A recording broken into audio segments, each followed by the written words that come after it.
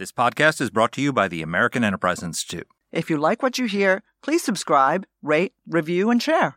Thanks for listening. Here's our show. What in the hell's going on? What the hell is going on? What the hell is going on? I don't know what the hell he's talking about. You don't have to know what the hell is on it. What the hell's the matter with these guys? We don't know what's going on. What the hell's going on? Who in God's name knows what it's all about?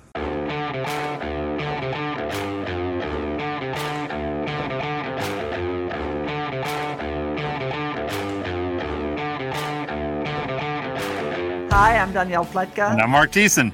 Welcome to our podcast, What the Hell is Going On? Mark, what the hell is going on this summer? So we're still in August, Danny, and the summer is going on, and we're continuing our summer book series, What the Hell Should I Read This Summer? And today we've invited Will Inboden, who's a very good friend of ours, who's written an amazing book on Ronald Reagan called The Peacemaker. Ronald Reagan, the Cold War, and the World on the Brink. And we're having him on to talk about the Reagan legacy and what it means to us today.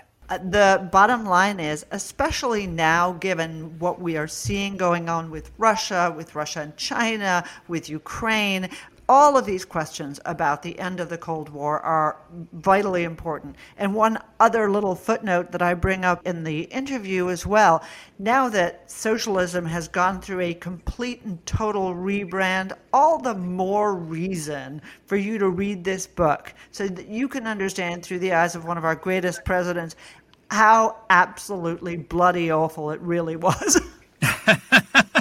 And the other reason to look forward is I've just been dismayed looking at some people on the right who seem to be on the wrong side of the war in Ukraine, who seem to think that Putin is some sort of good guy, or at least somebody we shouldn't care about, and how the Ukrainians are the bad guys. And this is just so contrary to everything that Ronald Reagan stood for. And I would think that those of us on the right would have some what I would call Cold War muscle memory, where when something like this happens, we would just automatically know who's the good guy, who's the bad guy, and what the answer is. Because we're literally employing the Reagan doctrine right now in Ukraine, though, of course, Joe Biden is no Ronald Reagan, and so we're not doing it as well as Reagan could have. But, you know, it's just a good reminder for us of what Reagan stood for. We're going to get into a discussion of how he developed the Reagan doctrine, what he did, and where it came from. And also, Will has some really interesting insights on what Ronald Reagan would have thought about Ukraine. It's a really fantastic conversation. And for those of you who, if you stay till the end, we've got a little surprise for you at the end. We're going to give you some of the best Soviet humor that Ronald Reagan. You've heard a few of these jokes here and there, but if you haven't heard all of them, we've got a little reel at the end of the best of Ronald Reagan's mockery of Soviet communism and socialism. So for those very few of you who haven't seen Will's outstanding book or heard one of his great lectures or podcasts, William Inboden is the outgoing executive director and William Powers Jr. chair at the William P. Clements Jr. God, that's a lot of William Jr.'s Center for National Security at the University of Texas at Austin. He has just left UT, where he did just a fantastic job, and has joined the University of Florida. Former Senator Ben Sasse hauled him on over. Great idea, where he is going to be, starting on August 1st, the director of the Alexander Hamilton Center. Not the William J. Hamilton William J. Center? Hamilton Jr. Center. Please, don't forget the junior. Will has been an associate professor at the LBJ School of Public Affairs. He's a distinguished scholar at the Robert Strauss Center for International Security and Law, and he was the editor-in-chief of the Texas National Security Review. I could keep going here, but... And he was my colleague in the Bush administration. Exactly. But let's just go straight to the interview. Here's our interview. Will, welcome to the podcast. Thank you, Mark. Great to be with you and Danny. So I just love your book. My wife and I read this book, the audio book, on a 10-hour ride back and forth from Maine, and we loved it so much we couldn't wait to get back in the car. That's how great a book it is. And, you know, I say that this is one of the best books about Ronald Reagan I've ever read, and I've read a lot of them, and there have been a lot of them written. Why did you feel another book about Ronald Reagan needed to be written, and what was your mission in writing this book? Yeah, thanks, Mark. There's a number of threads that went into my decision to write this book. Part of it was my worry that with the passing of time, the longer we're removed from the peaceful end of the Cold War and America's victory in the Cold War, that there was a growing sense of inevitability as we look back. Well, of course, the Soviet Union was going to collapse. Of course, the Cold War would end peacefully. Of course, nuclear destruction would have been avoided. Whereas for those of us who were old enough to remember that time, and especially as I was looking back on it, it did not feel inevitable at all. Very few people saw that coming. And so I wanted to kind of present Reagan and his vision and his leadership, especially on national security, to a new generation of readers, as well as reintroduce him to an older generation who might have forgotten just how transformative his leadership was.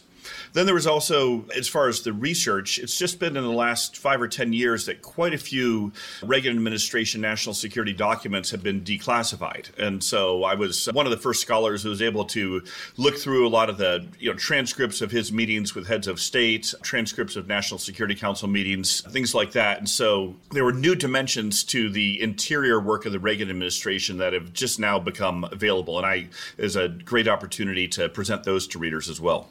What is the coolest thing you discovered in those documents? You had first access to all this stuff. Like, what's the coolest story or anecdote or insight that you got from those? Yeah, oh boy, there were so many. I'll just try to think of a couple.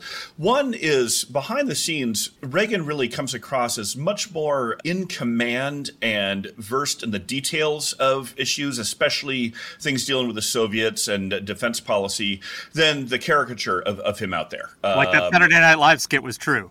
Yeah, exactly. I know. And I even, as you know, I do that little vignette about the Saturday Night Live skit. And for listeners who don't know what we're referring to, just Google Reagan Saturday Night Live and you'll see. So much more his own strategist. Another part that came out was his real ability to empathize with foreign leaders and see the world through their eyes. And this applied to both his good relations with allied leaders such as Margaret Thatcher or Prime Minister Nakasone of Japan or Brian Mulroney, but also to his diplomacy with Gorbachev. Again, that Reagan was a much more, I think, sophisticated student of the human condition and of leadership than we had realized. And finally, what also came out was his much more deep and sincere Christian faith. Again, it wasn't really something I had fully appreciated before or been aware of, but you see this in his diary entries, in the letters he would write, even in his meetings with Gorbachev, especially towards the end when Reagan is trying to persuade the atheist Gorbachev to believe in God. And so I realized that understanding Reagan's Christian faith is also a real key to understanding his Cold War grand strategy. Yeah, it's funny that you say those things, Will, because I don't know, I'm sure you used similar resources. Do you remember Karen Skinner had a book of Reagan's letters? And exactly the same conclusion comes out of those. Just not at all the man he was portrayed to be, and not at all the man that he sometimes portrayed himself as, sort of an amiable, handsome B-list actor. He really was a man of vision and a man of great principle. So that's one of the things that was super interesting to me, was that you really aren't there to talk from the perspective, this isn't a Cold War history, right? This isn't a history of the particular events. This is much more of a broad foreign policy treatment of Ronald Reagan's leadership. Why did you make that decision? Yeah, that's a great question, Danny, because that is, as Mark mentioned earlier, there have been a lot of books written on Reagan. All three of us have read quite a few of them, many of them quite good, others less so. But when I was starting this project, I realized that there hadn't yet been a book written that covers all of Reagan's foreign policy. So, of course, the Cold War is the central story here. But as you know, a lot of the book is about his Asia policies, how he deepened the U.S. alliance with Japan, how he managed the complicated relationship with China. There's a lot in the book on his Middle East policies, counterterrorism, international trade, democracy promotion, Southern Africa. And I wanted readers to be able to appreciate that every president, every commander-in-chief, certainly Reagan, can't pick and choose the one or two issues you're going to work on. You've got to deal with, that unrelenting cascade of crises and decisions crashing into your inbox every day. And to try to trace how Reagan was managing all those issues, some very well, others less so. The book is favorable to him, but it's not a hagiography. I hope that would give readers a better appreciation for the general challenges of the presidency and policy making, but also I think the singular accomplishments of Reagan, that he was able to do, so much much to transform the world, especially bringing the Cold War to a peaceful victory, while managing all of these other issues. And so you can't appreciate, the Cold War victory without appreciating everything else that he was dealing with at the time. Well, let's talk a little bit about the Cold War victory, because one of the things you say is that it seems obvious from hindsight that our policy would be to try and bring down Soviet communism peacefully without a shot being fired. But no U.S. president had tried to do, our whole policy had been containment, to contain the Soviet Union from without. And he set out deliberately to erode it from within. That no U.S. president had tried that before. Talk to us a little bit about that. Yeah, this was another one of the revelations from my research, which I think is fundamental to understanding Reagan's foreign policy, is to just oversimplify a bit. Every previous Cold War president, from Harry Truman through Jimmy Carter, Democrats and Republicans, had followed different versions of the same framework of containment, which is we're going to treat the Soviet Union as a permanent fixture on the geopolitical landscape. It'd been around for 70 years. It's going to be around for another century or so, at least, was the belief. And so the Soviet Union is a problem to be managed, but there's no possibility of actually defeating it or bringing it down. And Reagan reverses that equation. That's why his famous line before he becomes president of, my theory of the case in the Cold War is we win, they lose. And again, that has a nice kind of visceral punch to it, but embedded within that, I think, is a very sophisticated strategic reformulation of the belief that victory actually is possible, and that the dissolution, the collapse of the Soviet Union actually is possible. And people thought Reagan was nuts at the time to say that. Many Republicans thought he was nuts, certainly from the Nixon and Kissinger and Ford wing of the party. Most Democrats thought so as well. And the prevailing expert consensus was that the Soviet Union is strong and durable and isn't going to be going away. Sure, we may have known that its economy wasn't, super dynamic and growing, but it was still, bumping along at 1% to 2% of growth a year, formidable military. And so for Reagan to have a very different theory of the case and believing that the defeat and collapse of the Soviet Union is actually possible, again, as I mentioned at the outset, in hindsight, it may appear obvious, but very, very few people saw that at the time. And that's why he was, so controversial and so threatening to so many of the expert class. But of course, events proved him right. So what do you think, having looked at the breadth of his foreign policy vision, what do you think drives this attitude? Because, yes, Reagan had been a Democrat. He became a Republican. He was from, the Goldwater wing of the party. He was not from the Richard Nixon accommodationist wing of the party. But what drives this singular vision of the end of this decades-long conflict with the Soviet Union? Yeah, that's a great question. I think it comes down to this, is Reagan was a man of ideas who believed that ideas drive history. And again, I'm not saying he's an intellectual. He didn't pretend to be otherwise, but he took ideas seriously. And we can see even back in the early 60s when he's first making his, political debut on the national stage, with his Time for Choosing speech for Goldwater. Even then, Reagan is talking about vulnerabilities in Soviet communism because he thought the very idea of Soviet communism, of commanding, every aspect of the economy, of enforcing atheism, of totalitarian political control, of controlling all of your vassal states in Central and Eastern Europe. He just found that idea appalling, contrary to everything he believed about human liberty and human dignity.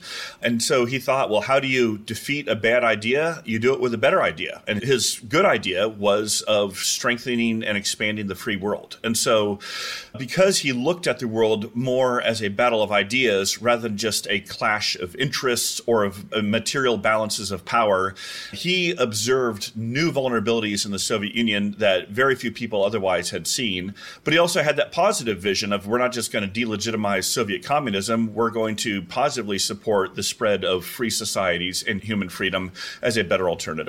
This has become an object of some debate between sort of, how shall I call them, MAGA creeps and others in the Republican Party about what Reagan really believed in and stood for. In other words, did he actually believe in America as a tribune of freedom and democracy in the world? Not that we should go into every country and deliver democracy, but did he really believe that? Just talk a little bit about that, how you see that argument right now.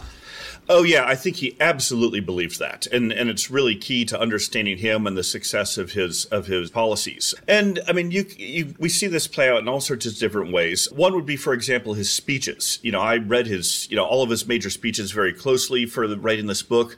But not only did I read the final version of the speeches or watch them on YouTube, but I dug into the speech writing files, and you see Reagan's personal hand in so many of the speeches, especially, say, his Westminster speech, where he calls for a crusade for freedom, where he says that Marxism, Leninism will end up on the ash heap of history. These are his ideas.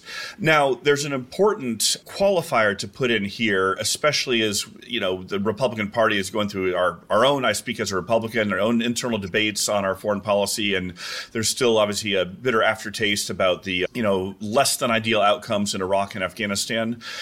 Reagan was very careful about using military force to, impose regime change, for example, or impose democracy. He wanted a strong, capable military to deter the Soviets, to outspend them and put pressure on them.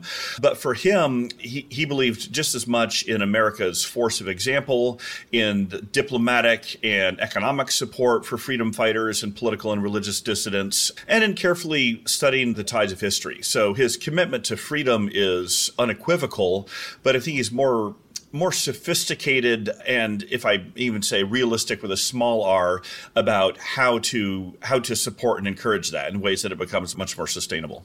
I wanted to ask you to talk a little bit about the Reagan doctrine, because, it seemed like the moment that Reagan came into office is very similar to the moment today, whereas you pointed out, and, Americans after Iraq and Afghanistan and 20 years of war, there's not an appetite for sending U.S. forces around the world. Same thing in Reagan's time, where after Vietnam, there wasn't an appetite for sending U.S. forces around the world to confront communism. And so he came up with the Reagan doctrine, which is supporting freedom fighters around the world who would do the fighting themselves. It seems like today a lot of Republicans are channeling their inner Ted Kennedy and opposing, like the Democrats who oppose Contra-Aid, who oppose the Reagan defense buildup. Where's the Cold War muscle memory in the Republican Party today? This should almost be reflexively, it should be reflexive for us to look at Ukraine and say, good guy, bad guy. Help the good guys, give them weapons, give them training, oppose the Soviet Empire, they reestablished under Putinism. Talk a little bit about how Reagan saw this, where the Reagan doctrine came from, and how it applies today. Yeah, no, Mark, that was a great setup for this, because you're exactly right. And I even, in other settings have a little riff I do comparing 1981, January of 81, when Reagan takes office, to our present moment. And part of that is the United States then as now had very recently withdrawn in defeat and disgrace from our longest war in our history. It's Vietnam back then and Afghanistan more recently. And so for Reagan, the day he takes the oath of office is 8 years almost to the day after the last American combat troop had left Vietnam, and less than 6 years after South Vietnam had fallen, helicopters out of Saigon after South Vietnam had fallen to communism. So the Vietnam legacy was not a historical memory for Reagan and his team. It was yesterday, right? It was still a very raw, painful wound on the entire United States. And so Reagan, that's one reason why he's much more careful about committing, large-scale American ground troops in a foreign war, but he also does not want to sit back and let communism continue its advance. And again, quick little detour in the 1970s there. From the fall of South Vietnam, there really was a broader cascade or domino effect of developing world countries falling to communism. So Laos, Cambodia, Mozambique, Angola, Afghanistan, of course, with the Soviet invasion, Nicaragua, Grenada, South Yemen. So on every continent, when Reagan takes office, the Soviet communism and its proxies had a really good decade. They seem to be advancing. And so that's where the Reagan doctrine comes from, is Reagan realizes there are plenty of people in a number of these countries that have been fallen to communism who don't want to live under communist dictatorship. They don't want to be satellites or colonies, effectively, of the Soviet bloc. We don't want to send American ground troops there. There's no political appetite or capability for that. But let's support those people who want to fight for their own freedom. It's much more cost effective for the United States, and yet it also is a way of putting real pressure on the Soviet bloc. And so I think this is another revelation from my research. I think overall, in the aggregate, the Reagan doctrine was wildly successful. I mean, it imposed punishing costs on the Soviet bloc, especially in Afghanistan. We could point to Angola as well, Cambodia, another one. And so, yes, I think there's a very direct through line from the Reagan doctrine to supporting Ukraine today. money with arms, with economic aid, because they too are trying to fight for their own freedom against Kremlin aggression, a Kremlin invasion. Sure, as you know from the book and from your own memories, there were downsides to the Reagan doctrine. Some of the forces we were supporting engaged in some of their own atrocities or abuses. Some of them weren't very effective fighters, but in the aggregate, overall, I think it was very successful, and is certainly a positive lesson that Republicans today should take away. So I have a quick comment, and then a question for you. So the quick comment is, one of the things I love the most is among the immigrants from these countries that had been taken over by communism, by socialism, whether in Latin America or in Africa or in Asia, those who are now living in the United States, they are the only ones who they and we are the only ones who seem so hostile to the idea of socialism, right? Mm-hmm. As socialism has gotten this rebranding for the 21st century, people who remember how awful it was, especially the immigrants who lived under it, I just love seeing those. It's a breath of fresh air in our putrid political life. Okay, that's my comment. My question. Amen. One of the things... Sorry for the editorializing, but one of the things that made Reagan so effective and really distinguished him from some of his successors, both Republicans and Democrats, is his ability to have a whole of government approach. Mm-hmm. When you work with opposition movements, and believe me, I've been through this, opposition movements in foreign countries, if you have the State Department with a different policy than the White House, and the White House with a different policy than the Department of Defense, and all of them with a different policy than the Central Intelligence Agency, you don't get squat done. But Reagan managed to bring everybody with him. How? Mm-hmm. So, and this is where, when he had a clear strategic vision, especially in fighting against communism, as I described in the book, he did become more involved in the details. Just a couple of vignettes I can share. So Reagan was extremely supportive of American information warfare and broadcasting efforts, both on kind of the black side and the white side, in overt and covert. So he was one of only two presidents in history to even visit the Voice of America, Radio Free Europe, Radio Liberty headquarters. JFK was the other one, also, a Democrat who believed in the battle of ideas. Reagan dramatically increased funding for our broadcasting efforts, but he also made sure, working in tandem with Bill Casey, his CIA director, that the CIA was doing it's now been declassified, a massive covert action, flooding the Iron Curtain of the Soviet Union with translated copies of Alexander Solzhenitsyn's books and speeches, Dr. Zhivago, sermons, any sort of contraband literature to strengthen the free world's battle of ideas in undermining the illegitimacy of communism. Likewise, with his defense buildup, he saw it as very integral to strengthening his diplomacy, because he wanted to keep the Cold War cold. He doesn't want to get in a shooting war with the Soviets, but he also knows that his diplomatic efforts are going to be strengthened if he has a much more capable, advanced, well-funded military. And that's why he invests so much in developing the next generation of weapon systems. So now I do have to say, he was not always a great manager. I mean, that was one of his weaknesses, and that's why there was a lot of backbiting and feuding and bickering within the administration. So to understand some of the policies that didn't work so well, or scandals like Iran-Contra, that's where some of his management liabilities come out. But on the big picture, especially on this Cold War strategy, he did get all elements of his government working in the same direction. Let's talk about the battle of ideas, and you'd mentioned the importance of Reagan's speeches. The one anecdote that I found fascinating from your book was when he delivered the Evil Empire speech, that everybody got upset. Oh, he's calling them evil. This is so destabilizing. Yeah. And the Soviets actually weren't offended by the evil. They were offended by the empire, that they had overthrown the Russian Empire, that they were calling us the imperialists, and he was calling them an empire. That's what offended them, not the evil part. Could you talk about that, and also how that speech made its way to the Gulag? Sure, there's a number of really important threads here. So this is where, when I talk about Reagan as a man of ideas, he had studied Marxism-Leninism. He understood communist ideology a lot more than people gave him credit for. And so if you look at some of the most poignant or memorable phrases from his speeches, evil empire, as you said, Marxism-Leninism will end up on the ash heap of history. Communism is some bizarre ideology that we won't just contain, but we're going to transcend. all of those are trying to take head on and counter Marxist ideology, which believes in the historical dialectic and the inevitability of a classless utopia coming in, who believes that capitalism is the engine of imperialism rather than communism. So when he uses those phrases, he's really wrong-footing Soviet ideology and Marxism-Leninism.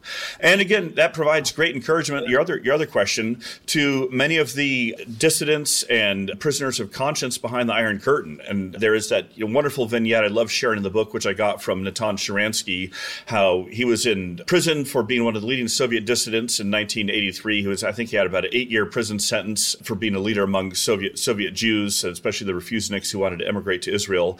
And of course, he's not given regular newspaper access in his prison cell, but every few weeks the guards would give him a copy of Pravda, the official Soviet propaganda rag.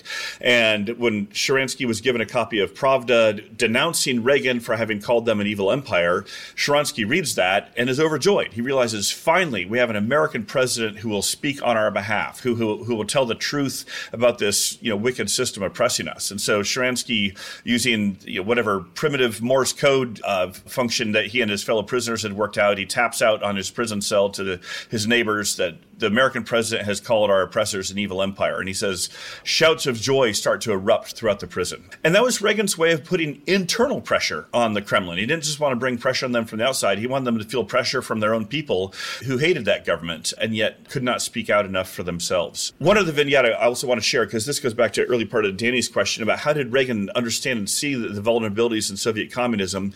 It's because anytime a dissident was freed from the Gulag and able to get exile or asylum in the United States, Reagan would try to meet with them. And he'd ask them, what's life like living under communism? And he'd hear over and over, we hate it. It's miserable. The food lines are miles long. None of us have a real job. We don't trust our government. It's all built on an edifice of lies.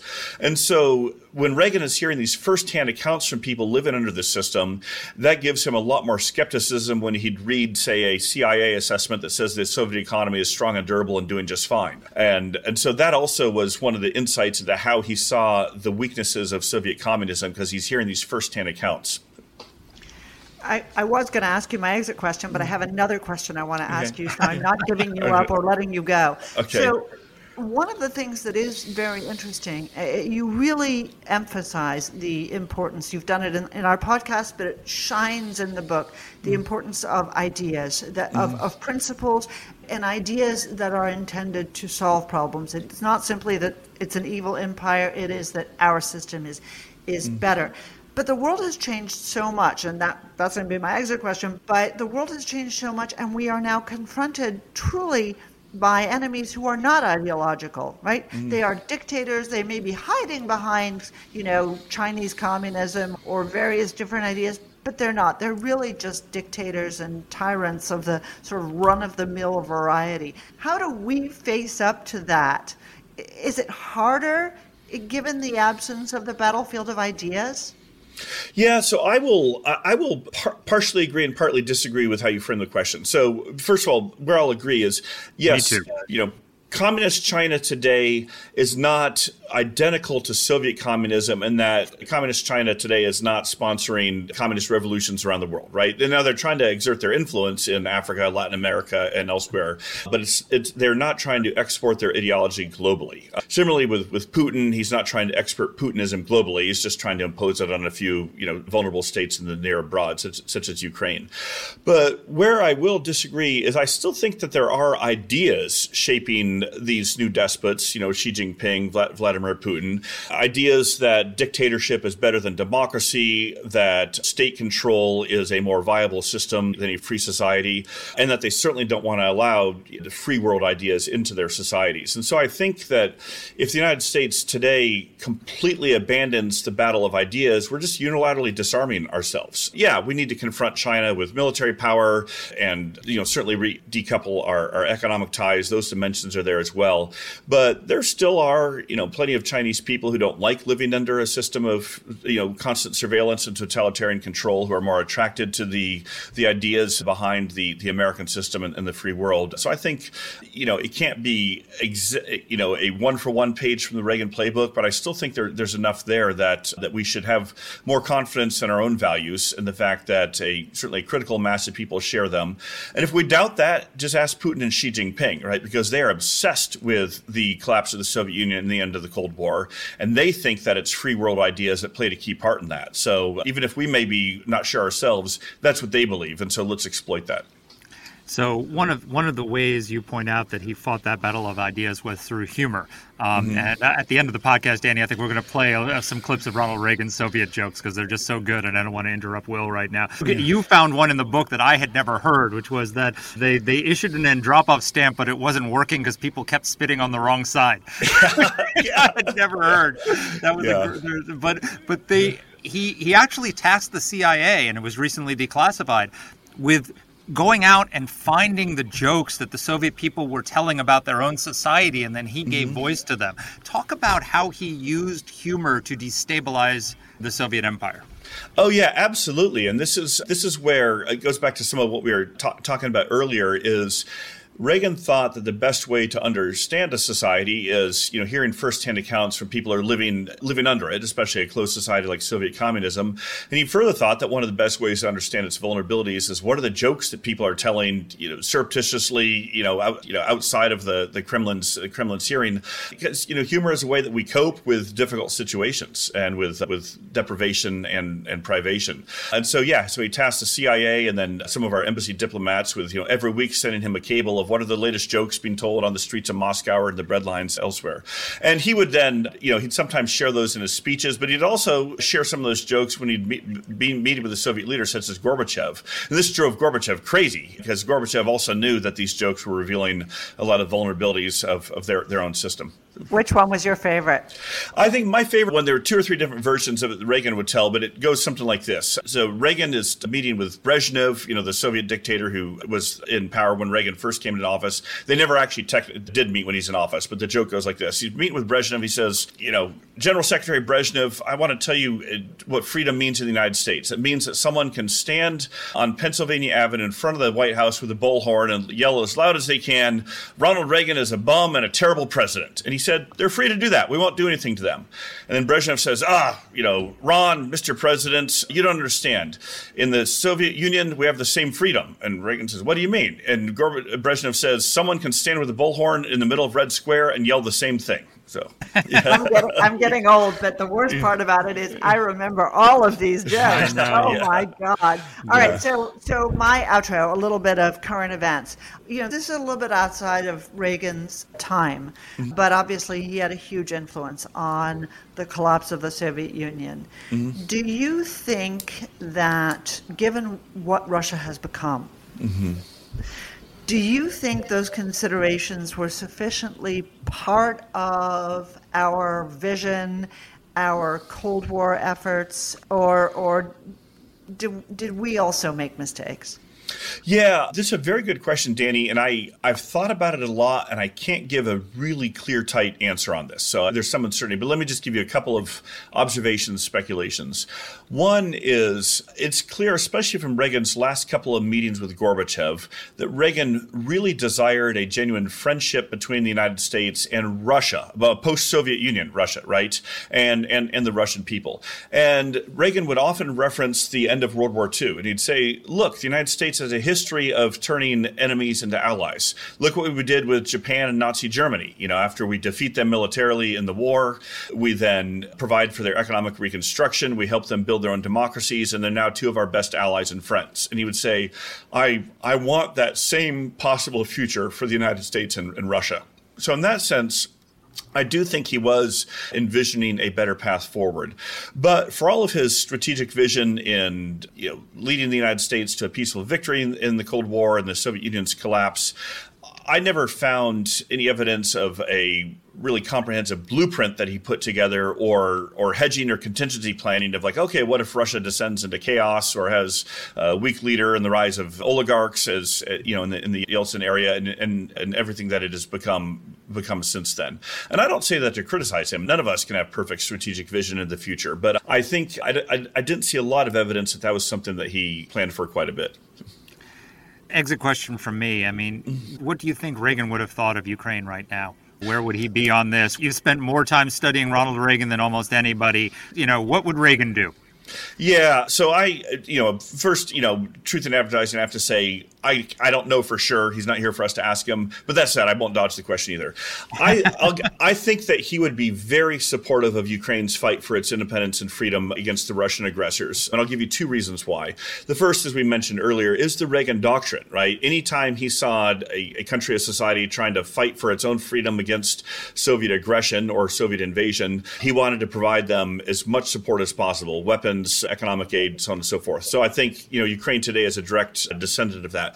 But the other reason is, even while he was president, Reagan was supporting and signing off on, some CIA covert actions since declassified to support Ukrainian nationalism. And he saw Ukraine as a distinct country of its own and a victim, again, of Soviet imperialism. And so even on that very particular case of Ukraine, I think there's certainly some precedence for Reagan supporting the Ukrainian identity and the Ukrainian people's self-determination.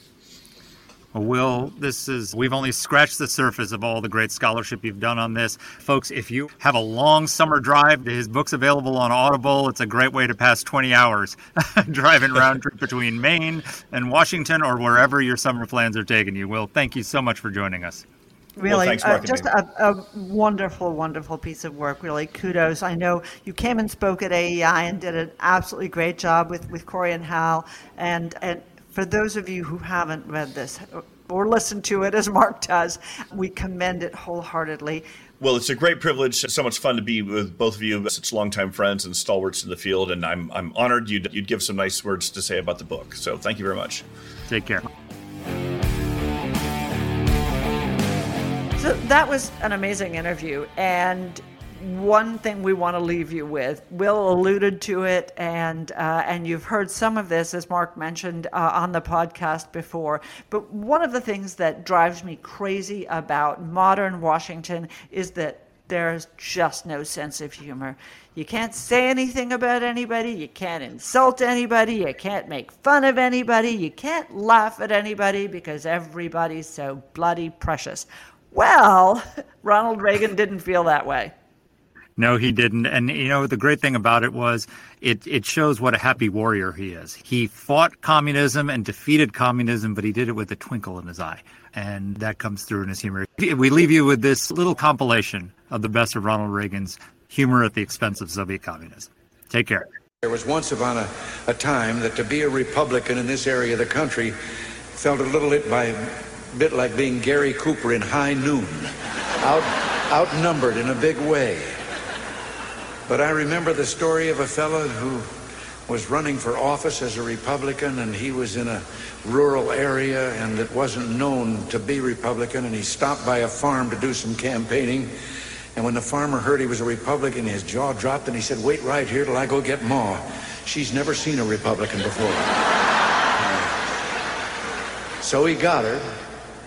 And the candidate looked around for a podium from which to give his speech, and the only thing he could find was a pile of that stuff that Bess Truman took 35 years trying to get Harry to call fertilizer. So he got up on the mound, and when they came back, he gave his speech. And at the end of it, the farmer said, "That's the first time I ever heard a Republican speech." And the candidate said, "That's the first time I've ever given a Republican speech from a Democratic platform." Mr. President, I want to raise an issue that I think has been lurking out there for 2 or 3 weeks and cast it specifically in national security terms. You already are the oldest president in history, and some of your staff say you were tired after your most recent encounter with Mr. Mondale. I recall yet that President Kennedy had to go for days on end with very little sleep during the Cuba Missile Crisis. Is there any doubt in your mind that you would be able to function in such circumstances? Not at all, Mr. Truitt, and I want you to know that also I will not make age an issue of this campaign. I am not going to exploit for political purposes my opponent's youth and inexperience.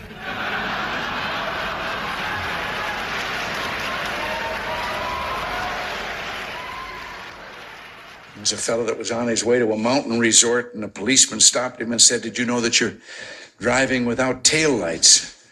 And the driver hopped out of the car. He was so badly shaken that the officer took pity on him and said, well, now, wait a minute, calm down. It's not that serious an infraction.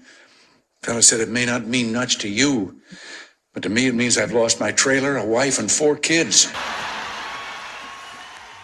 I don't know whether you know it or not, but I have a new hobby. I am collecting stories that I can actually prove are told among the Russian people. They make them up themselves, they tell them between themselves, reveals they got a great sense of humor, and they've also got a little cynical attitude about things in their country. And one of these stories, the one I'm going to tell you, I told to General Secretary Gorbachev, and he laughed. The story was an American and a Russian arguing about their two countries. And the American said, look, in my country, I can walk into the Oval Office, I can pound the president's desk and say, Mr. President, I don't like the way you're running our country. And the Russian said, I can do that. The American said, you can? He says, yes. I can go into the Kremlin to the General Secretary's office, pound his desk and say, Mr. General Secretary, I don't like the way President Reagan's running his country. An evangelical minister and a politician arrived at Heaven's Gate one day together. St. Peter, after doing all the necessary formalities, took them in hand to show them where their quarters would be. And he took them to a small single room with a bed, a chair, and a table, and said this was for the clergyman. And the politician was a little worried about what might be in store for him. And he couldn't believe it then when St. Peter stopped in front of a beautiful mansion with lovely grounds, many servants, and told him that these would be his quarters. And he couldn't help but ask. He said, but wait, how? There's something wrong. How do I get this mansion while that good and holy man only gets a single room? And St. Peter said, you have to understand how things are up here. We got thousands and thousands of clergy. You're the first politician who ever made it.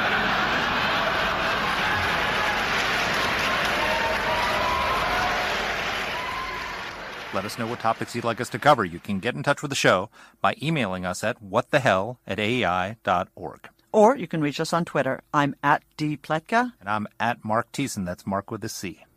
Please rate and review the podcast. If you like the show, please subscribe, share it, comment on Apple Podcasts, or wherever you're listening to this. Thanks for listening.